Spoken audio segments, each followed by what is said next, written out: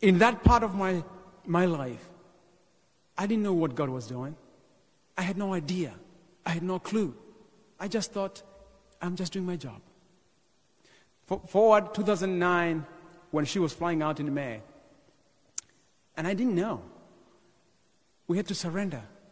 We've been together for 9 months, and now it's time for her to fly back home. She taught me to pray through St. Joseph. I should say this to you. In my country, sometimes the world, the information we are fed is that America, there's nobody who prays. And Katie comes and she's saying, let's pray the litany of St. Joseph. Amazing. Amazing. St. Joseph. Let's pray the rosary. Amazing. God is working. So when she flew back in 2009, everything changed. Because what are we going to do now? It's miles and miles and miles. And that time I had graduated college. I was working at as a local teacher.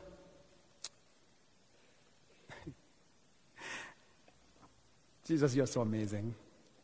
I am going to tell these people my plan before you changed my life.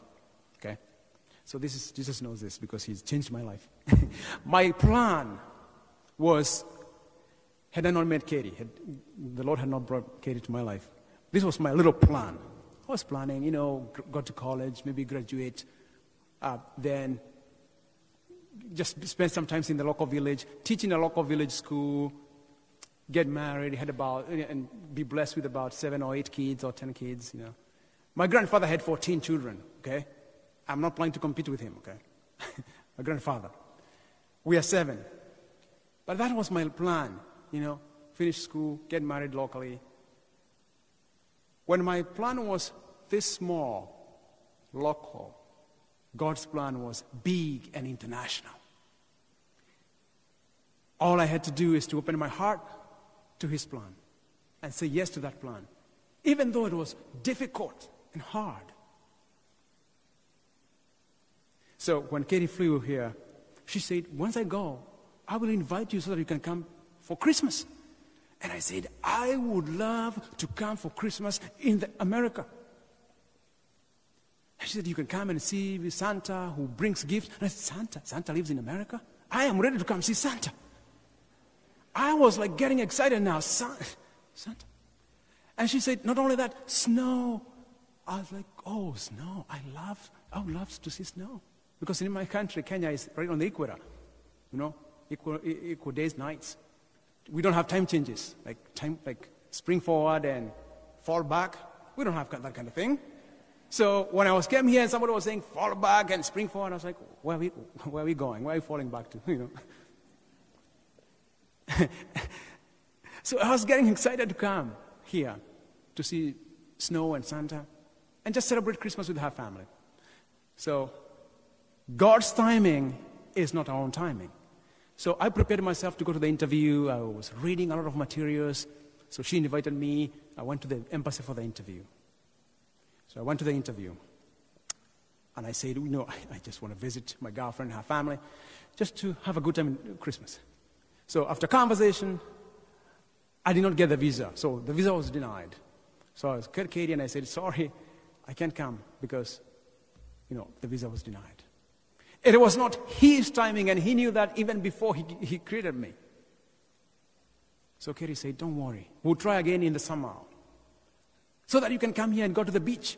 And I said, yeah, I would love to go to the beach. I hear people go to the beach without shoes. Yeah, and she said, yeah, that's how we relax here. She had found our way of relaxing back home was obviously, laying under the shade, under the trees, just looking at the birds.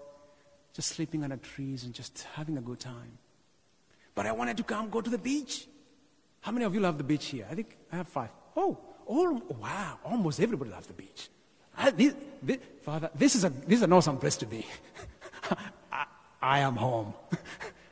But I love the mountains too. And I'm getting used to loving the beach. So I applied for the visa again. And I went to the interview. And I went to the guy. And the guy looks at me and says, no, you can't go. Okay. okay, for a second time, I can't go to America. That time I was crying, and I called my mom, and I said, I can't go. And I remember I had asked my parents and her family to contribute, to fundraise for me so that I can go to the interview and also to prepare for my ticket, because I'm going to America. But I didn't. He said, John, it's not yet time for you to go. My friends, it was not easy. So Katie and I talked, and she said, maybe we can see other people. I said, oh, that was our plan. His plan was different. And I said, maybe. So, and I remember talking to some ladies, but here was a problem. Every time I would go to talk to them, I would tell them about Katie and how amazing she is. You know what I'm saying? Call a date. Let's call it a date. But instead of talking about other things, I'm saying about Katie. And I remember one young woman saying to me, John, you're blind. You cannot see what you have here. And I said, yeah, I'm not only blind, I'm distance. This is what you call long distance. And we prayed. And Katie said, and my mom too, and my uncle, those three people, pray. Ask Our Lady to intervene. Ask Jesus to make a way where there seems to be no way. And we did. And finally, Katie decided to come to where she was teaching postulants in Kenya with the Salesians. And she was teaching them the period she was there for like 9 months. So she decided to come to see some of them. And while she was there, she said to me, I will see you for a couple of days before I come back. And I thought to myself, well, I'm the second place. Sometimes it's good to be the second place, second place or third place. It's good. And I said, my God, she's coming, but she's going to see me last. But it's okay, if that's your will. So, but I didn't know the plan she had. She came and said to me, I would like you to come. I see a future together. But for you to be able to go, we need to do a different type of visa. And I said, yes, I agree. I'm 100% with you. We need to do a fiancé visa because it might be easier for you to come. So we decided to go to one of the 14 falls, one of our rivers that has a huge fall, to get engaged. And she told me what to do and to say. I'm getting engaged, but somebody has to tell me what to do and what to say. So when you go to get engaged, you go on one knee and then you say these words. I said, that's amazing, Katie. So you tell me the words to say and I say them back to you. Where to go? So that's what we did. I went to this fall and we got engaged. Because in the embassy, because it was already about 2.5 years, the pictures we had couldn't be used in the embassy because they were old and they needed some new pictures. So we took pictures and we were excited. And then it was time for her to go back. But as we drove back from the place, the pictures, the camera got stolen. Somebody stole our camera with all the fresh engagement pictures. And I knew, Lord, I knew. I don't know if this is going to work. This is what I'm telling myself. But he has a different plan. All he says is, trust me, I got your back. Those pictures, you thought those are the pictures that are going to make your case? No, it is me, him. So Katie flew back, and I scheduled the interview now, to go for the interview. And this time it was different. My uncle said, smile. Because remember to smile, remember to say your prayer. Smile when you go to the interview. And let God do the rest. I was sweating and over-sweating and thinking and overthinking. Anybody who overthinks in this place? Let me see. Any overthinker like myself? Okay, we got overthinkers. You think, you overthink. But God says, I got your back. So I went to the interview with my good suit. I went running to the window, smiling. My name is John Conothia, and I would like to go to America. Eyes wide open. And we chatted a little bit of why I want to go. And then the guy said, you can go.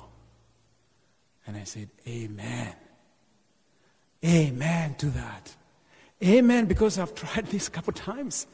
But I couldn't forget.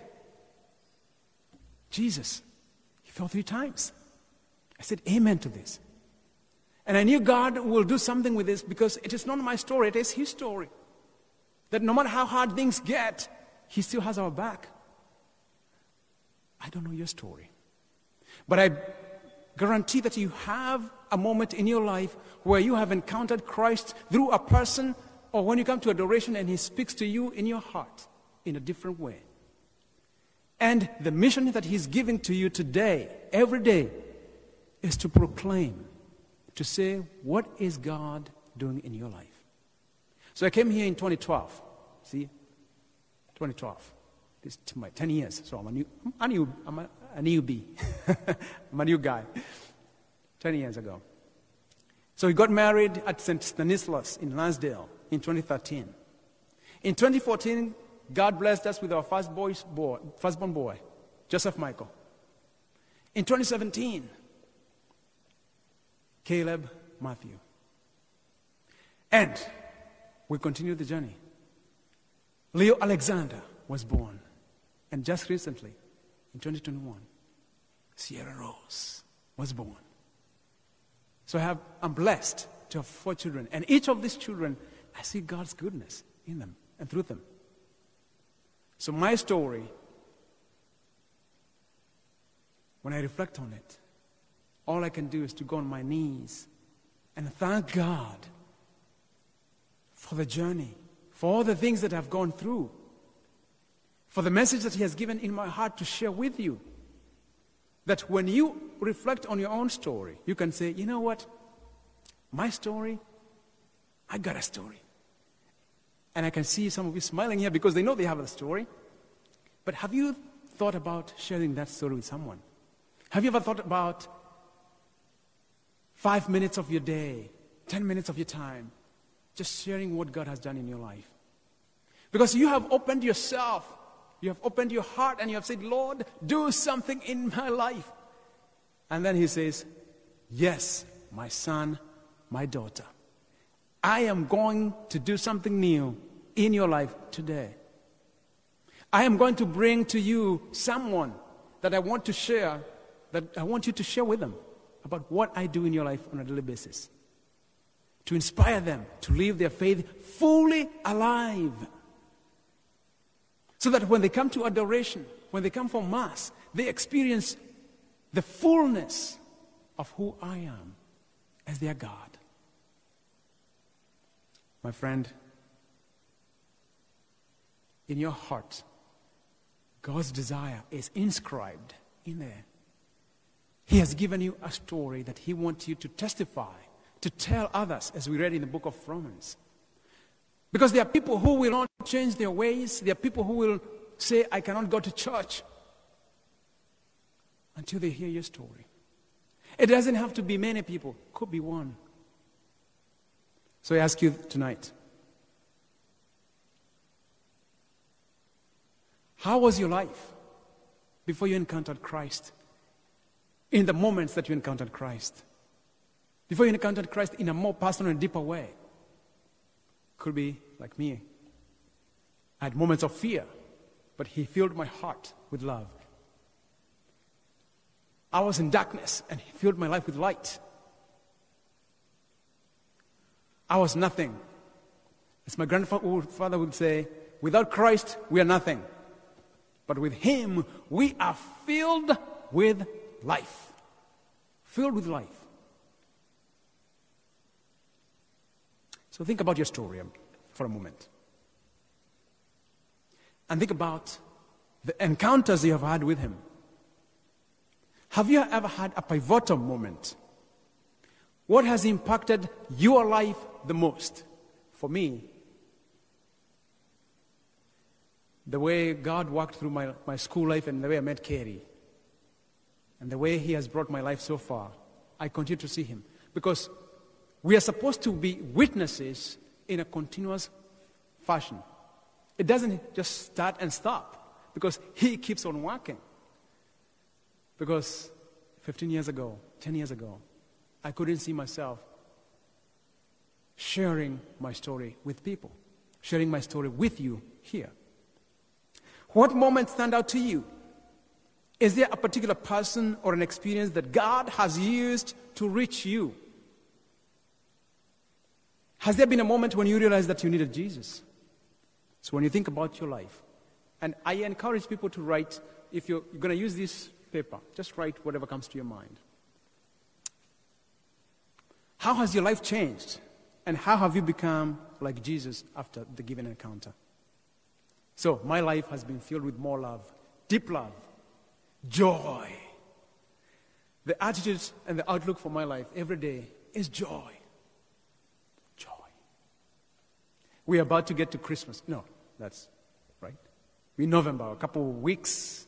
We're going to start Advent and then Christmas. And there's a song my boys sing even in August. Joy to the world. I'm like, it's August. But that doesn't stop them from singing Joy to the world. Joy. Because when we are sharing what God has done in our lives, it is joyful. It might have its lows and highs, because all stories are not the same. I was at a retreat a while ago, and there was a lady who shared her story. And I thought, wow, if we are in the same stage and she shares her story, I would just sit down and cry. Because her story is moving in that way, that God wants to move people in a certain way. And my story, I don't think my story is like that, you know. So your story is supposed to move people and to inspire people differently than mine. But the same result. What is the result? Love God. Be a joyful witness. Let God be honored by people through your story. Be a joyful witness when you share the story. How you have encountered Christ in your life. And the question number 4 I have there is, what do you love about being a disciple of Christ? What do you love being a disciple of Christ? I love being a disciple of Christ, personally. That I get to share my story, my journey.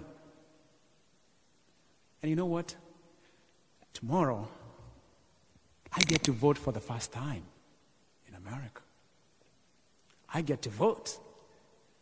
I am just telling Jesus, thank you, Jesus, for allowing me to vote for the first time.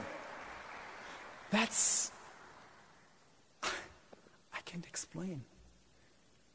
Voting for the first time in America. If you told me like that 15 years ago, 10 years ago, I have said, no, it can happen. I can't go to America. Poor kid. Going to bed without food. Going to school without shoes. America, no. But God is good. God is good. That He has given us, each one of us, opportunities, stories to share. Well, what gets you most excited about living your faith and following Christ? You have to answer that question. What gets you most excited about living your faith? That you can go to a grocery store and somebody says, hey, can you please pass me that can over there? I am too short to reach it. And you reach it and you say, thanks be to God for my height. Thanks be to God for my height. I'm able to give you the can. I've done that a couple times before. And people think I'm crazy. Hey, look at that crazy guy. No. God gives you a moment to transform someone's life with your testimony. A giant, a dreadness, in a traffic light. God has given you that opportunity. So He is inviting you to share your story, to think about His story in your life and share. And in the pictures that I shared with you, I have shared some of the things that you can read. I'm not going to read this for you. You can read the story of Bart Myers and how he was transformed. How Jesus transformed his life when he was blind. Maybe it's not physical blindness. Like me, maybe it's doubts, overthinking. I'm still working on my overthinking, let me tell you. Real quick, recently we just sold our house in August, okay?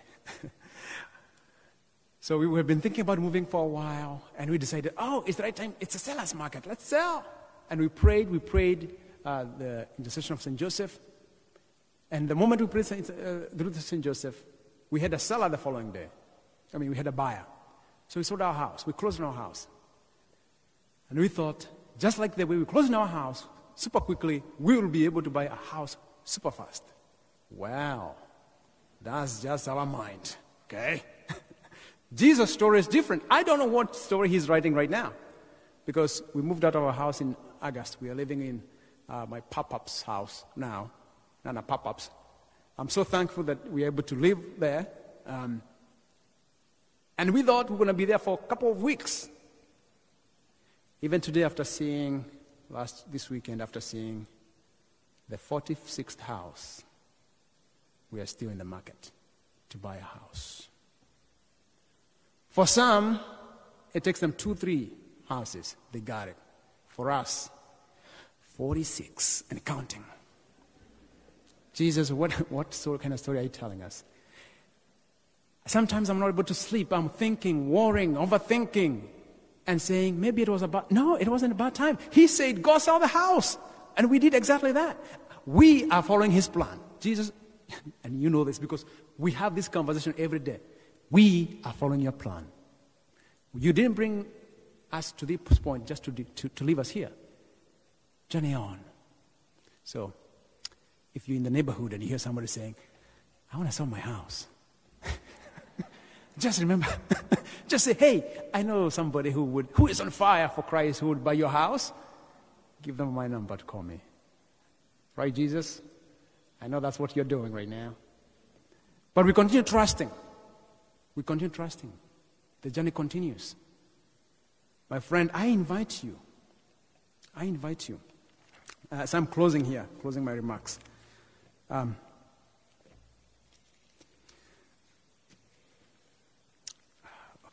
John 17. I invite you to pray with me.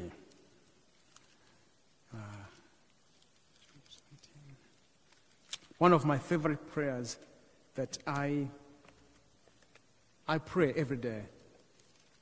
When Jesus knew that he was about to be arrested and put to death for us. Jesus, I love this prayer so much because this is you praying for me and praying for you. And I will read it for you or pray with you what Jesus said. And he's praying for us right now as we speak. John chapter 17, from verse 17. We're at 17 to about 22. And this is what I'm going to leave you with. Consecrate them in the truth. Your word is truth. As you sent me into the world, so I sent them into the world. And I consecrate myself for them, so that they may also be consecrated in truth. I pray not only for them, but for those who will believe in me through their word, so that they may all be one, as you, Father, are in me and I in you, that they also may be in us, that the world may believe that you sent me, and I have given them the glory that you gave me, so that they may be one as we are one. My friend, Jesus invites you. As you share your testimony and you bring people to him,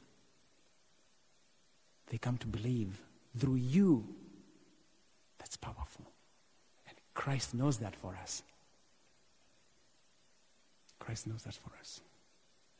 So thank you once again for having me here. I appreciate you. And I love each and every one of you. As I always say, that's the first mission. For me to be able to come here, first mission is you're going to love the people you're finding there. So I love you. And Jesus has allowed me to do that. And I pray that as you share your testimonies, that people will come to Jesus to love him with joy. Thank you, Jesus, for allowing me to speak even when you're here. It's humbling. And I thank you so much. All right, God bless you all.